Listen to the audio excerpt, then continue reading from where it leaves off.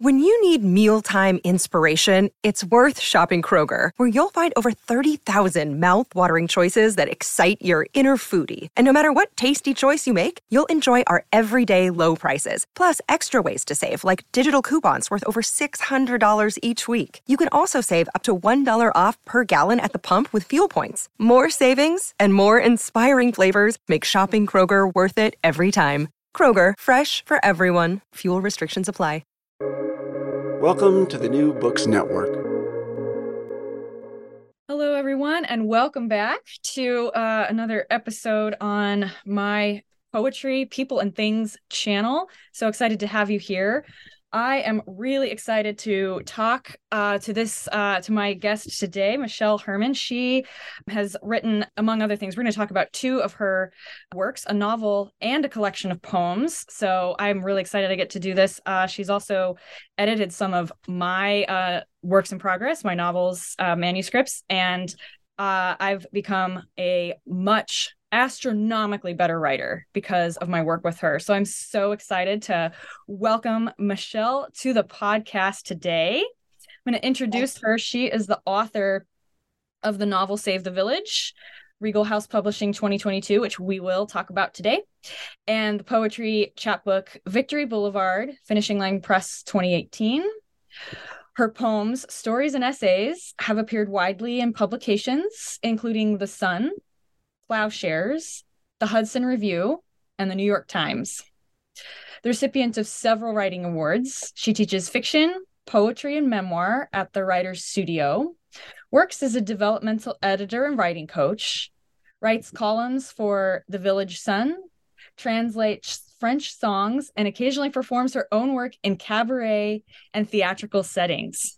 So we're going to talk about the novel Save the Village, as well as Just Another Jack, which is a chapbook, The Private Life of Nursery Rhymes, which is so fascinating, which was also published by Finishing Line Press. So in that way, we are press mates, which is also fun. So thank you so much for joining me from New York. Welcome, Michele. Thanks so much, Megan. This is very exciting. Yeah, it's fun to do a different thing together. Usually it's we communicate mostly in writing. Words back and forth, yeah. Yeah. You red lighting my work and me making it better. Yes. Which is exactly what my goal is. So we've known each other quite a while, 2015, 16?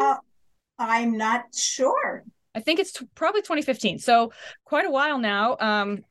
Enough time for me to have now written two novel manuscripts. So, and I just always appreciate your questions and how you work. You're a developmental editor. I love how you work with people. So I just want to emphasize that. It's your questions have caused me to completely rewrite my novels in so much better ways and have helped me resolve plot problems. And there was the most recent novel manuscript, what I went in a completely different direction because of your questions, and it was just so much better. So I love working with you in that way. So I just want to put that out there for readers. And back at you, Megan. I love the way your mind works and your wild imagination, and the novels as I received them the first time are always great, but I'm happy to learn that I help you make them better still. So much better. So much better. So I am going to jump in with Just Another Jack. That's the collection of poems, the poetry, The Private Lives of Nursery Rhymes, the chapbook. This is such a fascinating collection. They're quite long poems, and they're very immersive in story, kind of a background secret story, which I was fascinated by. So I would love for you to talk about what the impetus and inspiration was for this collection. I'd be happy to. And you already know the backstory. You are responsible for this collection in a very big way. And I'll tell everybody else, we were working on one of your memoir pieces quite a while ago about your family. And you said to me once in a phone call, about how you tend to be extremely hard on yourself and maybe more conscientious than most people are. And you tossed off a phrase I'd never heard before, which was, oh, I just have oldest daughter syndrome. And I'm an oldest daughter too. And I thought, oh, I've got that in spades too. Yeah. And so that maybe it was even that day when I was sitting down to do my daily writing, I thought, oh, I want to do something with that. But I knew from long experience as a writer, as a teacher, that coming at subjects head on usually doesn't work very well. I always need to come in obliquely with some offbeat way of getting at the heart of what I want to get at. And coming from a school, the Writer's Studio where I teach and where I was a longtime masterclass student as well, I know that enlisting a persona often is the answer. And so I thought, well, who else might have oldest daughter syndrome? And the very first thought that came to my head was the oldest daughter of the old lady who lived in the shoe. And I sat down and I wrote the first of what became Just Another Jack. The poem was called, what's it called? The oldest child's lament. Yes. And it's the one poem that appears in both my chapbooks of poetry, in my previous one as well, which is called Victory Boulevard, which came out in 2018, also by Finishing Line Press. Mm-hmm. So it came out in a big chunk of text. I did it all in iambic, but without line breaks. Well, I had line breaks, but they were not strict line breaks at all. No kind of pentameter. And out poured the story of the oldest daughter of the old woman in the shoe, as you know, as I imagined her actual life might be. I granted her, a real existence in some kind of an agrarian past somewhere in a British Isle, maybe, where I imagined her living. And I told her story. I had her tell her own story in first person. Mm-hmm. I spelled everything correctly. I left off the punctuation because she talks about how she has very little education because she's so busy trying to keep the little kids from killing themselves because the mom is never around. And I had so much fun doing that I thought, I want to do more of these. And I can't even remember which one was the second one. There are 8 of them, and they're all based on very well-known nursery rhyme characters. But maybe it was the Deedle Deedle Dumpling one, or else it was Jack Sprat told from the point of view of his wife. So I set about matching up nursery rhymes and human predicaments that I was interested in pursuing, kind of timeless ones. Because I felt like a lot of authors have done the opposite of taking either mythological or storybook characters and bringing them into our world. I wanted to disappear into their world. Mm-hmm. So I just kept doing this on the side. Whenever I didn't have something else pressing I had to do, I'd think, okay, who's it going to be today or this week or this month? And then I got a little, well, we could talk more later, but I can tell you how the last poem clicked into place. Yes, that's on my list of questions. Yes. Okay, so I can tell you that now. So the last totally. Yeah. Title poem, Jack, and it's about Jack, the Jack who jumped over the candlestick. And of course I realized there's a lot of Jacks in nursery rhymes. So that became the title. And I was struggling with his story. I had a good chunk of it. I created the tavern and I created his backstory, but I felt like something was missing. And it got to be 2020 and the pandemic hit. And that was the last piece that I felt I needed to complete that poem. I thought, oh, he lives in a plague time. I don't specify what disease was coming through the land when he lived. I thought of it as yellow fever.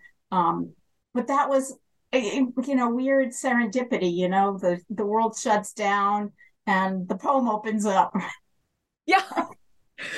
Yes. Yes.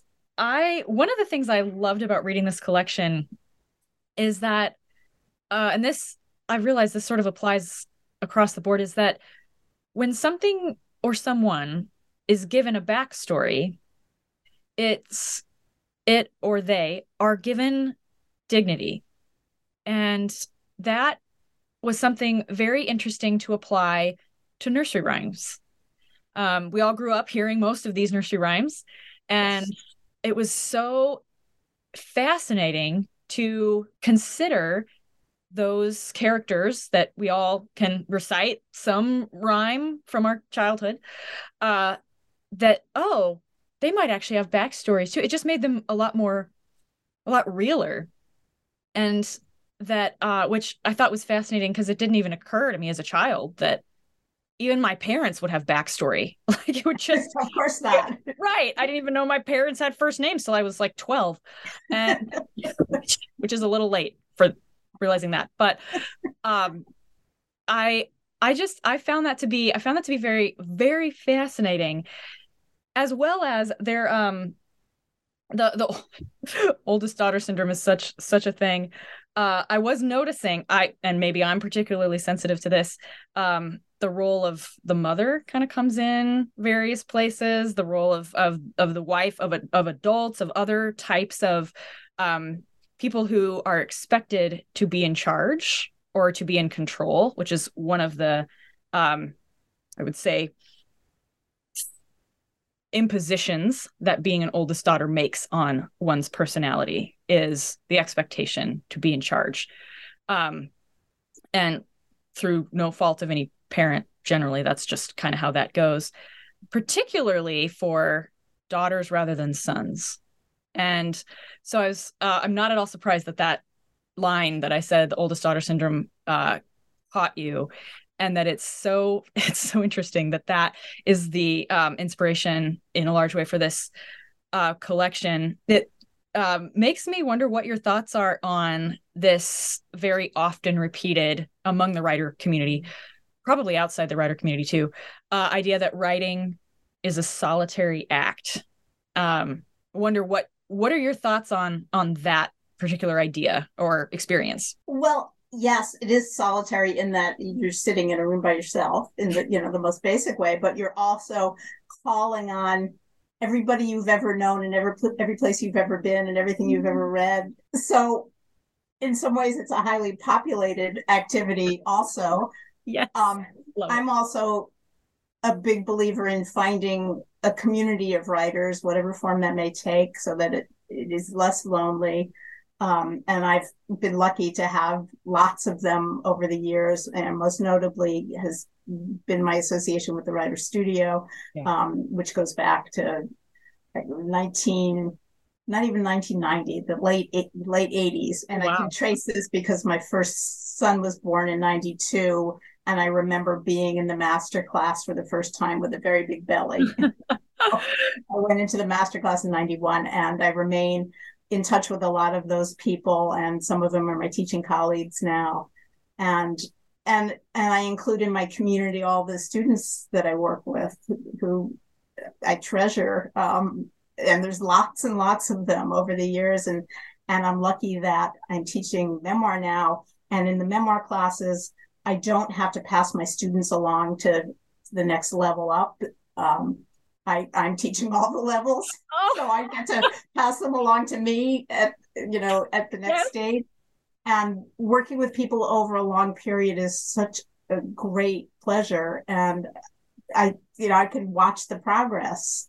Watch people come in wherever they come in. Some of them come in never having written a word of fiction or memoir or poetry, whatever class I was teaching. And then by the time they come into my advanced memoir class now, they're writing their manuscripts, and they're writing at a professional level. It's a great thrill. Oh, that's so great to be able to kind of follow people through their writing. Yeah, and just to know their process, know what stops them cold, and to help them steer around those spots. Yes, I think that's been so beneficial too for me as a writer.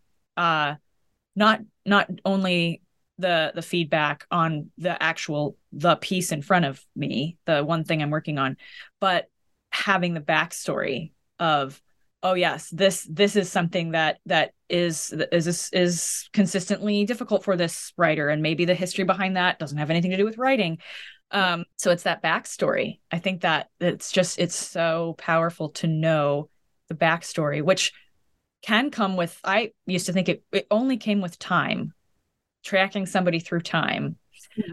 But Just Another Jack showed me, oh, well, I got to know the backstory of all of these characters that had kind of populated my childhood in an afternoon of sitting down and reading poems. So it's more than time, although obviously that does help with people. How did you get to know and or construct the backstories of these characters? Did they tell you? Did you pull in elements that you thought would be important to include, or was there something else entirely that kind of helped you fill in the backstories of these? And obviously it's all conjecture, right? We don't really fully know. These are all fictional characters, but yeah, how did you get to know the backstories of these characters? I just played around. It's funny, these came more readily than most things come to me. And when that happens, when you get one of those rare gifts from the gods, you can't always even remember what the impetus was. It just kind of arrives. But let me see, what can I remember? I'm thinking about the poem about Little Miss Muffet, which ended up being told from the point of view of her twin brother. I don't remember why I needed to invent a twin brother. I don't know if I was thinking about gender identity issues, which are so much, in the culture these days. Maybe that was what led me to create the brother whose name Hugh. Yeah. I know where the name Hugh comes from because there was a boy I had a crush on in 9th grade who was a Hubert. So I just kind of, that felt right. I pulled that in, and I'm doing that constantly. The one about Little Bo Peep starts out talking about turnstiles on farms in Wales. My husband and I once went to Wales and stayed in the country and noticed that every single turnstile was a different design from the one before, and I was sort of interested in that. So I guess I had this idea of using Bo Peep, and I thought, well, what do I know about sheep? And that was the first thing that came to mind. And before I knew it, she was Welsh, of course, right? Of course. And and she lived on this small island, and that kind of informed the picture that grew in my head of how she went out to feed her sheep every morning. And I decided she was in puberty and just starting to have a new awareness of girls and boys and the differences between them, and so I gave her a guy she had a crush on, she could daydream about. Yes. And then I thought, well, what would she wear? What would she eat? What would the rest of her day be like? And I just kind of pieced together what felt right to me. And I gave each of the characters a slightly different way of speaking. Yeah. Some have better grammar than others. Some speak in what I think of as a kind of a, what is it, a kind of Anglo-Saxon, old, the way you'd hear people in the various British islands speaking. And I didn't do any research. I just went with what sounded right in my head. That was one of the pieces I picked up on, is the different accents, if you will, or dialects or ways of speaking.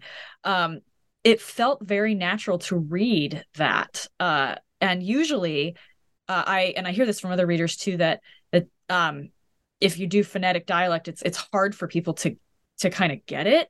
But you don't need a lot. Right.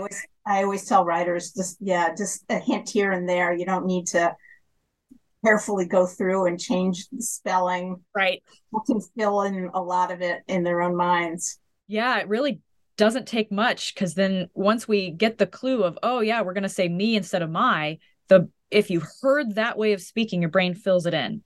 Exactly. And it felt very natural that these characters would be speaking in whatever the various ways that they came to you, or that you chose to put their voices in. And I found that to be fascinating, because those stories are all at least in my head, in many of our heads, from children and from childhood. And I had never considered how those characters would actually speak. I just know the story about them. Sure. Jack and Jill going up the hill, Jack and Jill doing these things, Jack jumping over the candlestick, Jack planting a beanstalk, all of these various stories I know. And it never occurred to me that they might have their own voice. Never occurred to me either until I started doing it. Which is kind of a fascinating thing about childhood. How is it that we have no awareness really of like, oh, adults had other lives before me, or they didn't just appear when I appeared. They have this whole backstory. And then we somehow get to the place as adults where we understand that. We understand their backstories. And I think that this collection really kind of helped there be a bridge from, because it sort of seemed like we just arrived here in childhood and then we just arrived here in adulthood.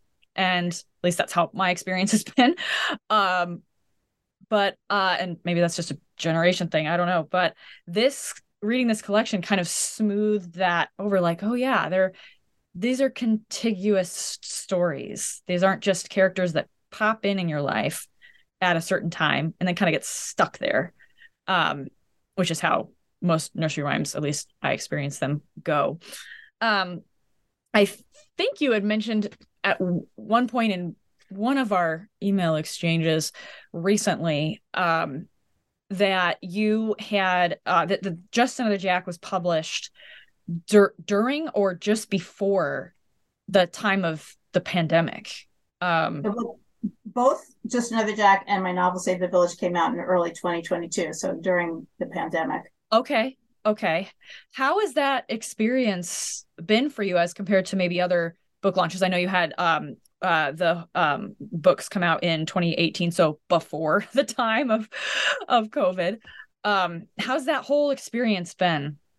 Well, I was lucky in that the publisher of my novel, Regal House, had me slotted in for what was called the fall season of 2021. And I wanted to push out the publication date as far into the future as I could, hoping that things would get better. Yeah. And so it turned out that February 2022 still fell within that season that I was assigned to. And I said, yeah, I'll take the latest date you got. So I was very lucky that by February 2022, we'd all been, well, those of us who got vaccinated were vaccinated, and I could move relatively freely in the world. And I took a trip to the West Coast that spring. And the one thing I never had was a proper book party at one single big book party, but I had a whole lot of little events and a whole lot of readings. Some of them virtual, but mostly I was able to do in-person stuff. Awesome. It was a mix in 2022. Yeah. And I'm still doing 2 book groups in the next couple of months. So, I did a reading just on Saturday with a bunch of other local finishing line authors. Too bad you couldn't be there. Yeah. They were great. So on it goes. It's been a really exciting time, and the pandemic did not end up hampering me too much. I love to hear that. I love to hear that the pandemic didn't take as much as sometimes it feels like it did. So that's been really great. So that's great to hear. I want to switch to Save the Village, partly because we talked about, okay, writing is a solitary act, but also it's a village act. And this novel kind of captures, not necessarily writing, but some of that village feeling. But is there anything else that I didn't ask you about Just Another Jack that you wish I would have, or anything else you want to share about this collection? Oh boy. Nothing's coming to mind. I mean, I will say, if there's one that feels nearest to my heart, it might be the one about the Sprats, To Have and to Hold. Yes. Because I love the way Mrs. Sprat came out on the page. Yes. and she's in a very bad way. They're both in a very, very bad way. But I love her. She's very unfiltered. It's very endearing. Yes. And she's one of the least educated of the gang. Her English is loose, and I guess some of this owes a little something to the one of the few times I ever traveled by myself. I was doing a junior semester in Paris. I was lucky enough to get to do that, and I went to Edinburgh. I spent a week in Scotland by myself at age 21, and and this was a little bit daunting, but I had a great experience. So I guess that's in there somewhere. Like she uses the term "dugs" to describe her breasts, and I just here I'll tell you the origin story of that. There was, when I was a kid, we had a cat named Wally, and right near the hotel where I was staying, there was a pub called the Wally Dug. And I guess I looked up the word Doug because I didn't know what that meant. And I found out that's what it meant. So that's how, she ends up, then she also describes her breasts as potatoes. Yes. Yes. So, and that's all I can think to add to what we've talked about. That's so fascinating. It felt there was a very distinctly Edinburgh. I traveled when we shared that experience. I was 23, but I traveled to Scotland by myself as well. And I spent a lot of time in Edinburgh and Glasgow. And this had a very distinctly Edinburgh flavor. And I just wondered if that was in my head. So that's very fascinating because they're actually very different cities. It owes a little something to Edinburgh. Yeah. That's awesome. I love that. I love finding these little commonalities and wondering like, I sort of feel like this might be from Edinburgh. Because I had a little kinship with that. And I just, there's all of the characters that appear in Just Another Jack are so endearing in their own way, as is appropriate for a collection about the private life of nursery rhymes. So for listeners, I will be linking where you can get Just Another Jack, as well as Save the Village, which we will talk about next. This is the novel in the show notes. So as I asked you about the inspiration for Just Another Jack, I'm curious what the seed, if there was a seed of an idea for this novel is. I'm always fascinated to hear about the backstories of stories. Sure. Yes, very much so. And it goes back a long time. My husband and I, before we were married, moved to Greenwich Village in 1985 and we had a little apartment on Jane Street. We were so tickled to live on a street called Jane Street. And we fell madly in love with the neighborhood and couldn't believe our good fortune at getting to live in the village. And we instantly joined a lot of preservation groups. We took a tour the first weekend we were here, a walking tour with a great guy. And we embedded ourselves pretty deeply in neighborhood politics and preservation activities and arts as well. And so I always knew if I was going to write a novel, it was going to be my village novel. So that was never in question. And I always knew it was going to be called Save the Village because that was the name of Jane Jacobs' group when she started fighting to save the village in the early, I guess, late 50s, early 60s. And then when the first organization that we joined was also called Save the Village as an homage to Jane. So that was a no-brainer. It was going to be Save the Village. And I wanted it to be this kind of love story to the old-time villagers that we got to know who were still around in those days. I mean, some of them are still around. A lot of them had died. So, and I guess because we took this great walking tour with a guy who died young of AIDS, I wanted my main character to be a tour guide, which also gave me kind of an instant structure because I could have the first chapter be a tour, and then there are two tours in the novel. So I just wanted her to feel like one of those villagers who spent her life in a fifth floor walk up and who never earned much money, who's feisty and difficult, and smart, but also very provincial in a way, because she rarely leaves. The neighborhood rarely goes above 14th Street.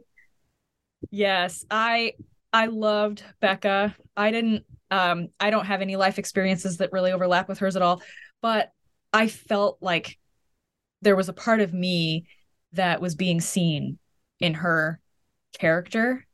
Oh, that's so nice to hear. Can you say more about that? Yeah, so I think in general, I can't remember where I heard this quote about writing, but it's um the more particular, the more universal. And like Oh, yes. don't try to talk to everybody. Be very, very specific about your character. And don't worry about alienating other people. Don't worry about leaving people out. And this really, really helped me see exactly how that's true. So Becca, I mean, I've been only to New York City, and it was when I was a teenager, so it was quite a long time ago. Mm-hmm. And I was on a tour with my high school band, so we were tourists. So we didn't really see anything other than, you know, like just what tourists in New York City see. And then also we played at Carnegie Hall, so that was fun. Wow. But that and I also felt a little bit like a gerbil in New York City, because it was just the very tall buildings and you're just kind of tunneling through them. And I mean, I thought it was awesome to go to New York City as a 17-year-old who is from Colorado.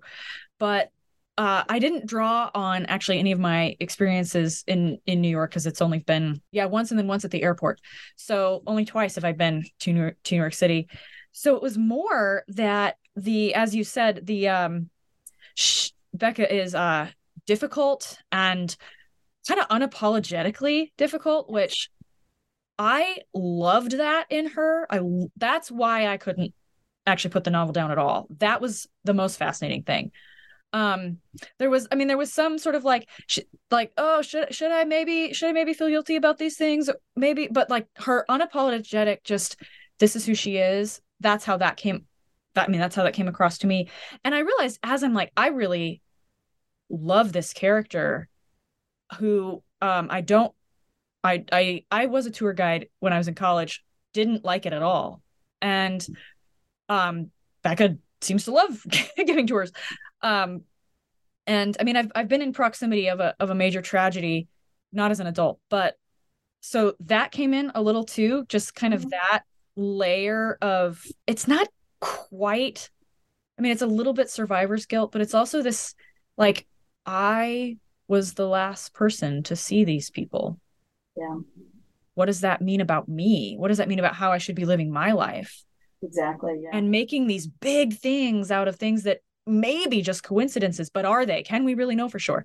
So it was those kinds of threads that really, and I realized as I was really falling in love with Becca for the fact that she was difficult and feisty and really wanting relationship, and there's just like all this like broken relationship all around her. Oh, yeah. And I was like, I love her for those things, but I don't love myself for those things. That's weird. I wonder why that would be. And so it really helped me see, it's sometimes way easier to see ourselves from the outside. I mean, I'm not exactly Becca, of course, but just those aspects where I was like, oh, I kind of feel bad about being difficult. I feel bad about being feisty. I feel weird about, being in proximity to this, which was the Columbine high school shooting that's happened where I'm from. Happened when I was 13. So I wasn't an adult, but I was very close to it. And I knew two of the victims. So, which as a 13-year-old is like, these are your friends. But seeing it kind of projected out, so it's more of an outward experience looking in rather than just the subjective internal experience we all have of each other every day, really was startling. I wasn't really expecting that at all. And all of the particulars about Becca that I don't have experience with just kind of helped me get into her character, because I can say like, okay, well, I know what it's like to have a job that I loved and then to have that kind of get destroyed, or now there's this heavy weight on it in some way. I know what it's like to have weird relational strife that is like, how do we fix it and what's even wrong? And to kind of wrestle with those questions. I don't have children, but I have people who are very close to me, and I want them to be closer, but they don't want to be closer. All of this stuff. It just felt like the particulars of Becca that I don't relate to helped me get into the parts that I did. So it is so true that the more particular, the more universal. And I think that, and this book was it was also a very immersive experience. I felt like I could see Greenwich Village. To my knowledge, I haven't been there. We were wandering through all parts of New York City at one point, but and as a teenager, of course, I wasn't really paying attention to the particulars of where I was. But I felt like I got the feeling of what it's like to be there. Oh, I'm so glad. I'm so glad. Which is where, yeah, that's like your home. So it makes sense that you were able to convey, this is what it's like to be in this place. I felt like that was a very important aspect of this novel. Is in the place. We all have things that come more readily to us than others, and making people feel like they're in a place is one of the things that I do without having to work at it. That's just there for me. I had to work really hard at a lot of the other aspects. Sure. And one of the things you talk about, admiring Becca's feistiness and difficulty and being able to see it because you're at a distance from it. I had to create that, and I do not think of myself as one of the feisty, confident ones. I'm one of the apologizers, and I needed to. It took me a while to get her to spring to life and to be interesting and not off-putting, or just to straddle the two in a way that felt like it had some depth to it. I had to spend a long time doing that.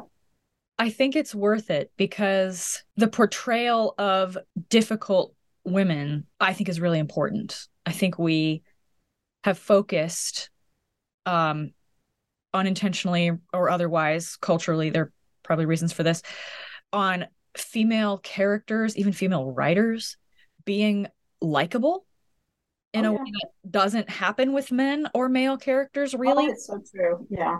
So that's one of the things I thought was so endearing about Becca, was that there is this difficulty, and I don't know, I mean, maybe it is slightly off-putting. I think sometimes I'm off-putting to people, but I still get to have good relationships and be loved anyway. And I think that's so important for readers to hear, is this character, the main character, Becca, is difficult.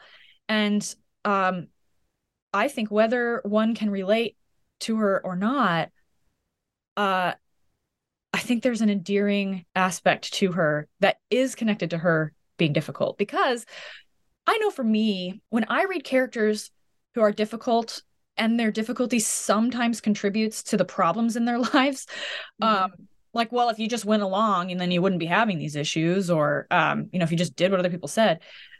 But I like those characters more than the ones who are, maybe doormats, or who don't really stand up for what they really want to say. And maybe their lives are easier, but we don't really want easy when we're reading. And I think this is a really good, and this is a story of multiple tragedies. I mean, there's the obvious one, but then there's multiple like long-standing or like slow drip tragedies too, that I think unfortunately all of us can relate to in some way. Yeah, and she's kind of made a mess of a lot of relationships. Yes, yeah, a lot of it's her fault.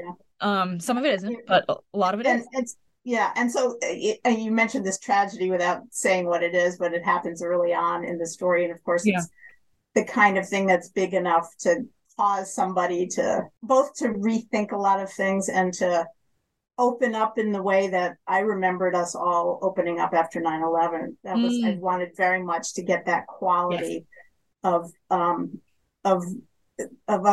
people letting down their guard and everybody feeling like they're part of one big family here in the city. so that's one of the reasons that I created the event that I created. Yeah. I mean, I also did it for writerly reasons. Right. I remember my teacher saying you have to be willing to put your characters in harm's way. Yeah. Which a lot of us were really reluctant to do. It felt very threatening. It felt like we were putting ourselves in harm's way, and who wants to do that? Especially when you're just sitting safe at your desk, right? Right. Why is this necessary? Yeah. Yeah. But it is necessary to, to create enough gravitas for a novel. Yeah. Yeah. And I think what's so interesting is the title is Save the Village. So as I'm reading, I'm thinking, okay, what does the village need to be saved from? That's like the first question that the title raises for me. And I was kind of getting glimpses of that before the inciting incident and before the tragedy. So it's so interesting. I do remember I was 15 when 9/11 happened. And I remember there was a distinct shift in the feeling in the culture, which was very well captured in Save the Village. And I think it made me remember, it sometimes takes a tragedy to bring together a whole group of people. There was already a need for saving the village that came up very, very quickly. And then this incident happens. And I'm like, oh, why is it that horrible tragedy, which none of us consciously want, we all want to avoid that. We don't want to be part of it. That's what some of us have anxiety about is, are we going to be part of a major tragedy?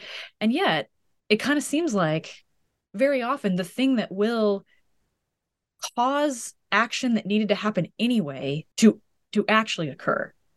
Yes. Why do you think that is? Because most of the time we go around protecting our safety, our ability even just to be bored and have routine. And when something shakes you out of all of that and makes you feel that you're lucky to be alive, your priorities shift a little bit, right? Yes, that is true. But, and then we tend to slide back into our old ways, but sometimes we're changed permanently from an event. Yes, that reminds me of one of the lines that I wrote down that really struck me when I read it. Was they're talking about relationships, but it's funny that it's called a dynamic when it's such a static thing. It had just never occurred to me that's one of those lines where you're like, oh, it's so obvious. And yet I had never thought about that. They're talking about family. That particular passage is talking about family dynamics, but I think it was maybe about the friendship. Yes. The two women. The two went right. Yeah. Becca and Laura. And it's like just this offhanded comment. And yet that I had to stop and go, oh, what is behind that labeling of, oh yeah, we have this dynamic, when it's like, it's the same thing over and over again. I know. It's funny, isn't it? Yeah. How do we popped into my head one day. Yeah. I love that. How do we create such dynamics? And then how do we get out of them? Does it take a tragedy? Or that's what happened. Then the novel goes on to show them changing the dynamic in unexpected ways. Was that a conscious? Because it sort of seems like one of the drivers for Becca in continuing to pursue this sort of dysfunctional friendship is like, I want this. I want friendship. I want relationship. And maybe not even totally understanding. Like, it seems like they miss each other. They don't really understand. Like, they struggle to relate, which I can totally relate to. And they don't directly head on talk about the issue. But I kind of wonder sometimes, like, would that even be helpful to directly address it head on? And yet the dynamic definitely changes. I think it isn't, it's maybe catalyzed by the incident, the tragedy, but it sort of also seems like for something to be a permanent change, there has to be continual effort made in that direction. Yeah. Well, I'll say so.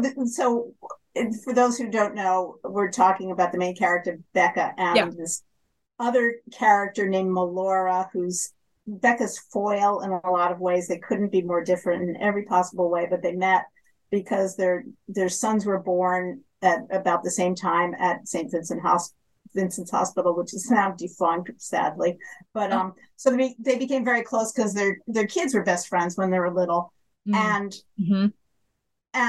they, among their many differences, were some serious socioeconomic differences that got bigger as time went along, and they ended up as sworn enemies, because Melora became prosperous and Becca remained the same in her fifth floor walk-up. And it's funny, I've read a lot and answered a lot of questions about the novel, and somehow Melora always gets short shrift, and I love Melora. Yeah. Because Melora, I felt that Becca changes and grows, but so does Melora. And it took the two of them both changing to find their way back to each other. And I will say that I always like romantic comedies where, two people meet and hate each other. Yeah. And that by the end of the movie, they're going to be married. But the fun of it is seeing how the change happens. So yes. I kind of gave myself that challenge that, these two, Melora's tall and glamorous and fashionable, and Becca's, wide and schlumpy. And Melora is a realtor and Becca is a tour guide. Everything is completely different about them. But so it was really fun to think, okay, so how can I make this thing happen that I don't know if readers would guess that it might happen because it's not the standard romantic situation, but I just wanted, what crazy paths can they take toward reconciliation in some completely unexpected way? So I invented all kinds of things that threw them together, including some koi in a pond. So that was me having fun, seeing if I could pull this off in some lively way. That is something that is that I found to be true in both Just Another Jack and Save the Village is that it was fun to read, even though Save the Village is serious, and serious harm happens at the beginning. But it was, and it's not to downplay that at all, but there was so much, and I read for fun in general, but there was, I could tell that you had fun writing it. And I don't usually have that experience with when I'm reading. Like, I'm having fun reading this thing, but it was like, this feels like it was fun to be in this world, to be in this character, even though there's so many serious things happen. But that playing around with that relationship between Becca and Melora was just so, it kept me guessing, like, what is going to happen? Are they going to remain enemies? Are they going to work this out? Why are they even still getting thrown together? Like, all of these things that then paralleled, relationships that I have is why do I keep talking to this person? They're so different than me. We keep fighting. And yet here we are being thrown together again and again. Maybe there's something here.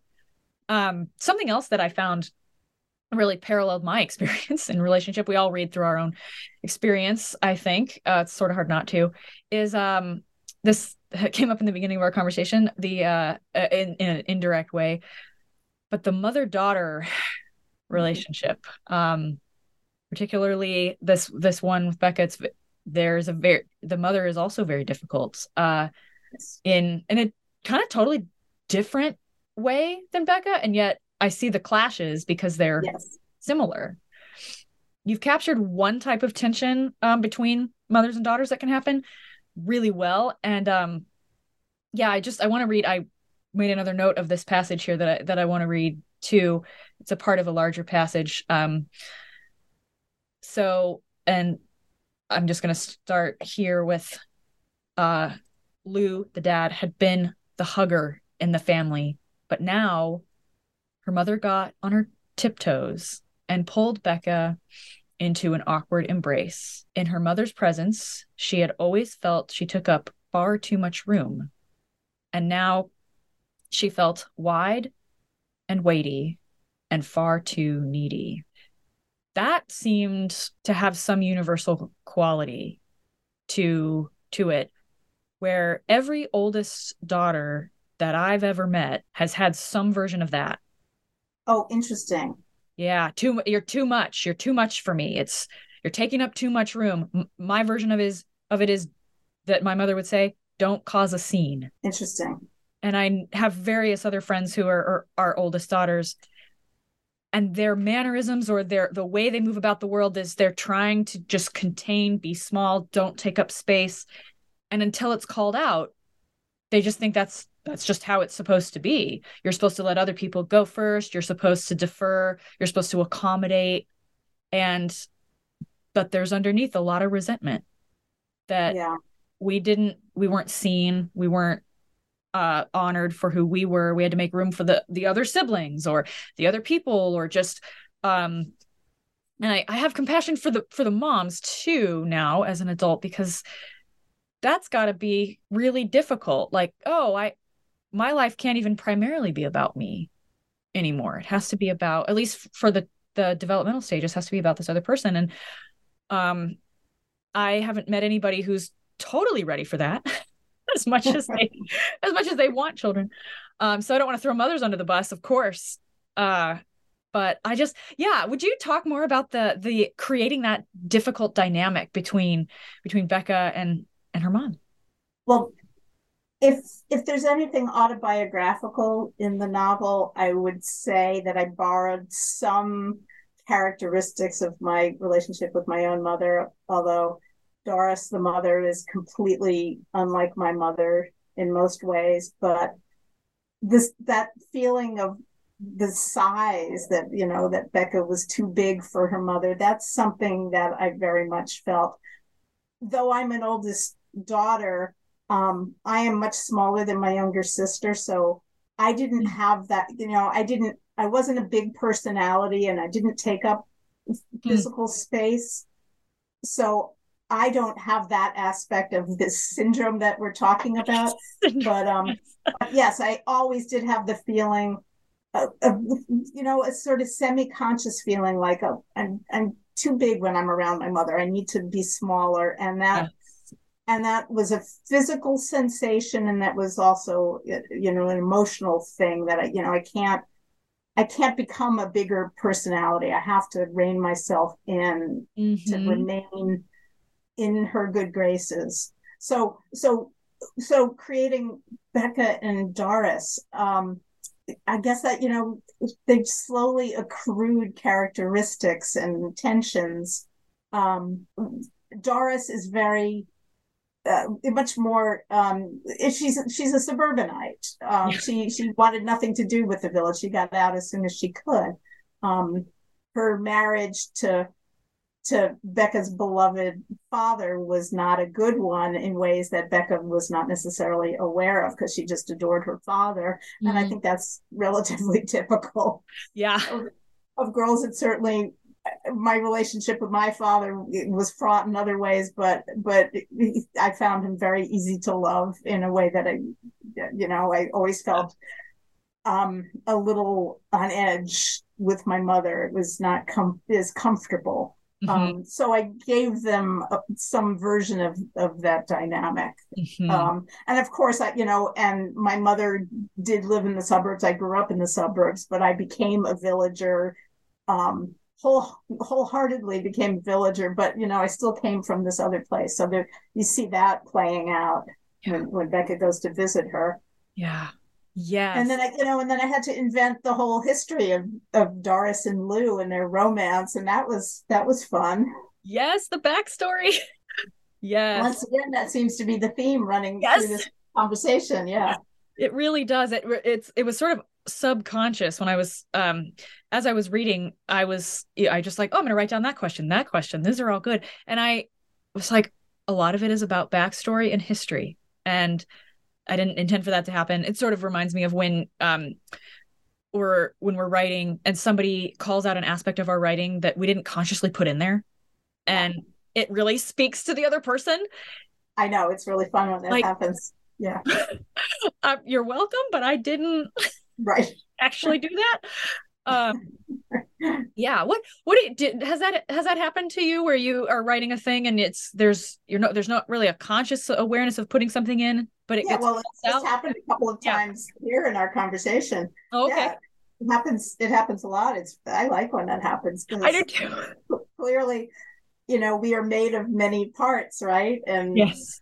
And some of them we're very aware of, and some of them we're not. And yeah, you never know what's going to click for somebody else. I often think about how the way that I remember my kids' childhoods and the way that they remember them often are not meshing with each other.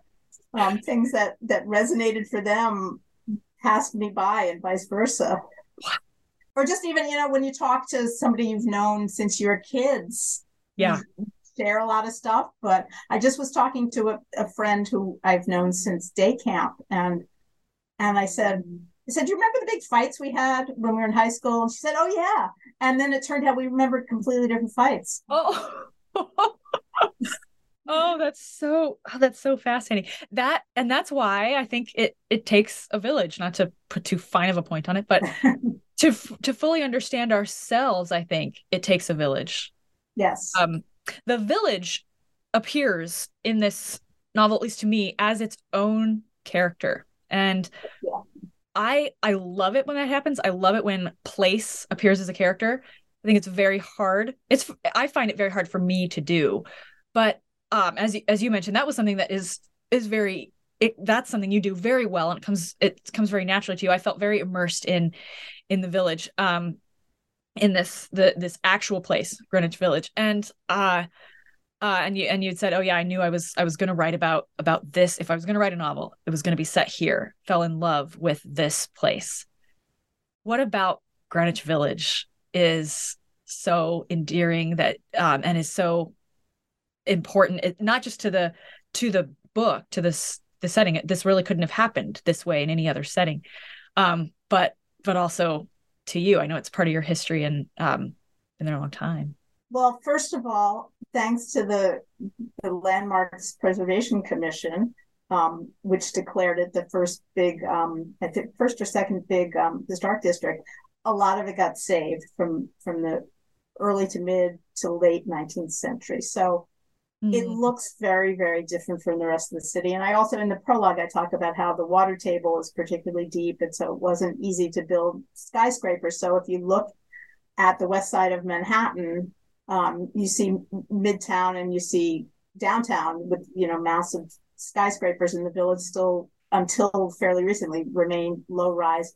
It's largely brick buildings, beautiful brick that all comes from the Hudson River. I live a half a block from the Hudson River, which it's a big mighty river there, and I'm out there all the time, and I feel tremendously grateful to have this river as my neighborhood. And then, of course, villagers. The village has a very different history from other neighborhoods in the city, in part because it was cheap. It was a slum. So artists could move in throughout much of the 20th century. So it was this hotbed of creative people. It was, much more welcoming of, and tolerant of different kinds of people, and, and gay people from way back knew that they could be a little safer here. And then I met all these preservationists who were, they were all so smart and so clever at working with the powers that be, and they educated themselves so thoroughly. And I received a really thorough education myself from these people, so I wanted to honor them. And all the grassroots organizing that we did when there was no big money in the neighborhood. when we just, a bunch of us would just get together in somebody's apartment and plan an event and try to raise a little bit of money. So it's about them. Those are the people I wanted to honor. It felt so populated with just experience and history and real life, and I just loved that. I felt that we, in the village are hemmed in on all sides by huge giant buildings, and yet that, until recently, you said it wasn't that way. I imagined it as brick. It said that too in the prologue, and it was so fascinating to just have the experience of being in this place, but it was like being with a character. And I just loved getting to know this place that's all the way across the country from me, that I may or may not have wandered through at one point when I was a teenager. And that just experiencing places, characters. So I love it when that happens. Because it's something I'm actually not very good at as a writer. So two more questions. We're coming up on the end of time here. The end of our time, not the end of time. Praise God. So one thing that weaves its way through this novel for various reasons, the obvious one, the tragedy, and then just kind of the overall life not turning out the way that you hope it will, and then realizing that, and maybe it won't ever, is that it sort of seems that there is this other kind of unspoken character called grief that kind of comes in throughout, maybe in unexpected ways, and then isn't there when you might expect it to be there. How did you think about grief? And there's so many layers of it too. While you were writing this book, like, what role was it? A conscious thing? Did it just sort of like, it shows up when things we don't want to have happen, or it doesn't show up when it should? And what does that mean? Well, that's always been my experience of grief, that I don't feel it when I feel like I should be feeling it. One of my favorite things a friend said to me on the occasion of my mother's death, I guess it was my mother's death. He said, however you're grieving is the right way to grieve. Because I lost my father when I was fairly young. I was 25. I was a young 25, and I was dry-eyed through the whole thing. And I thought, what a monster I am. Something's very wrong with me. And I really believed that at the time. And having, lived many decades beyond that, I know that maybe I wasn't ready to grieve yet. I was a little numb and a little shocked. But, now at the drop of a hat, I can start crying, missing my father, for decades. So I did have my own complicated relationship with grief. And another quality that I gave Becca that resembles a little bit my life is that she lost her father as well. She lost her father much younger than I did, and he was a very different sort of a man in different circumstances. But that's always in the background for her. He was not the only person that she lost to death, and she lost people to to bad arguments as well. And, right. People who are still around, but who she's been avoiding for years, actually walking down different blocks so as not to go down their streets. Yeah. So, I'm not sure how much of it was conscious, but it is a book that, you're right, that it's a book about grief as well as other things. About surviving. Right. I felt like it showed itself and wove itself into the story based on experience. I think it's hard to write something that's fiction that's just totally not about us. And I felt that was really well done. There's a lot of avoidance of grief in our culture, and we don't make room for it. We don't talk about it. Or we say, here's your allotted time. Exactly. To grieve. And then nobody has anything to say when it shows up decades later, when it didn't show up when it should have. And so I picked up on this, like, oh, okay, we think grief should be here, but it's not. Oh, grief is here, but we think it shouldn't be. And I loved the portrayal, however conscious, of grief also weaves its way into these pages. So final question, which I asked about Just Another Jack as well. Is there anything I didn't ask you about Save the Village that you wished I would have, or anything you want to share as we wrap up here today? I find my mind going to the last big chapter, and I don't want to say too much about it, but I'll say that Becca goes somewhere that she didn't think she was going to go, and gets to know a character she never thought she would get to know. And I will tell you that I'm very glad about what you said, that it seemed like I was having fun writing it. It was actually a torment most of the time, mostly because I didn't have faith that I was going to pull it off. So I approached every writing day with nothing but dread. But yes, and I tried a lot of different ways of getting myself in a frame of mind in which I could invent stuff. And I do remember one day I was sitting on my bed with my corduroy backrest behind me, and I was in a phase where I was trying to spend an hour just dreaming something into being, just, trying not to put a lot of pressure on myself to produce anything. And so there's a long monologue that this other character she meets toward the end has about something that happened with his family a few years before in his life, before he, had tragedy strike his family. And it takes place in the South, and it's made up completely out of my own head, and I have absolutely no idea where any of it came from. And I'm very proud of it. And people often come up to me and say, I love that chapter toward the end. Yes.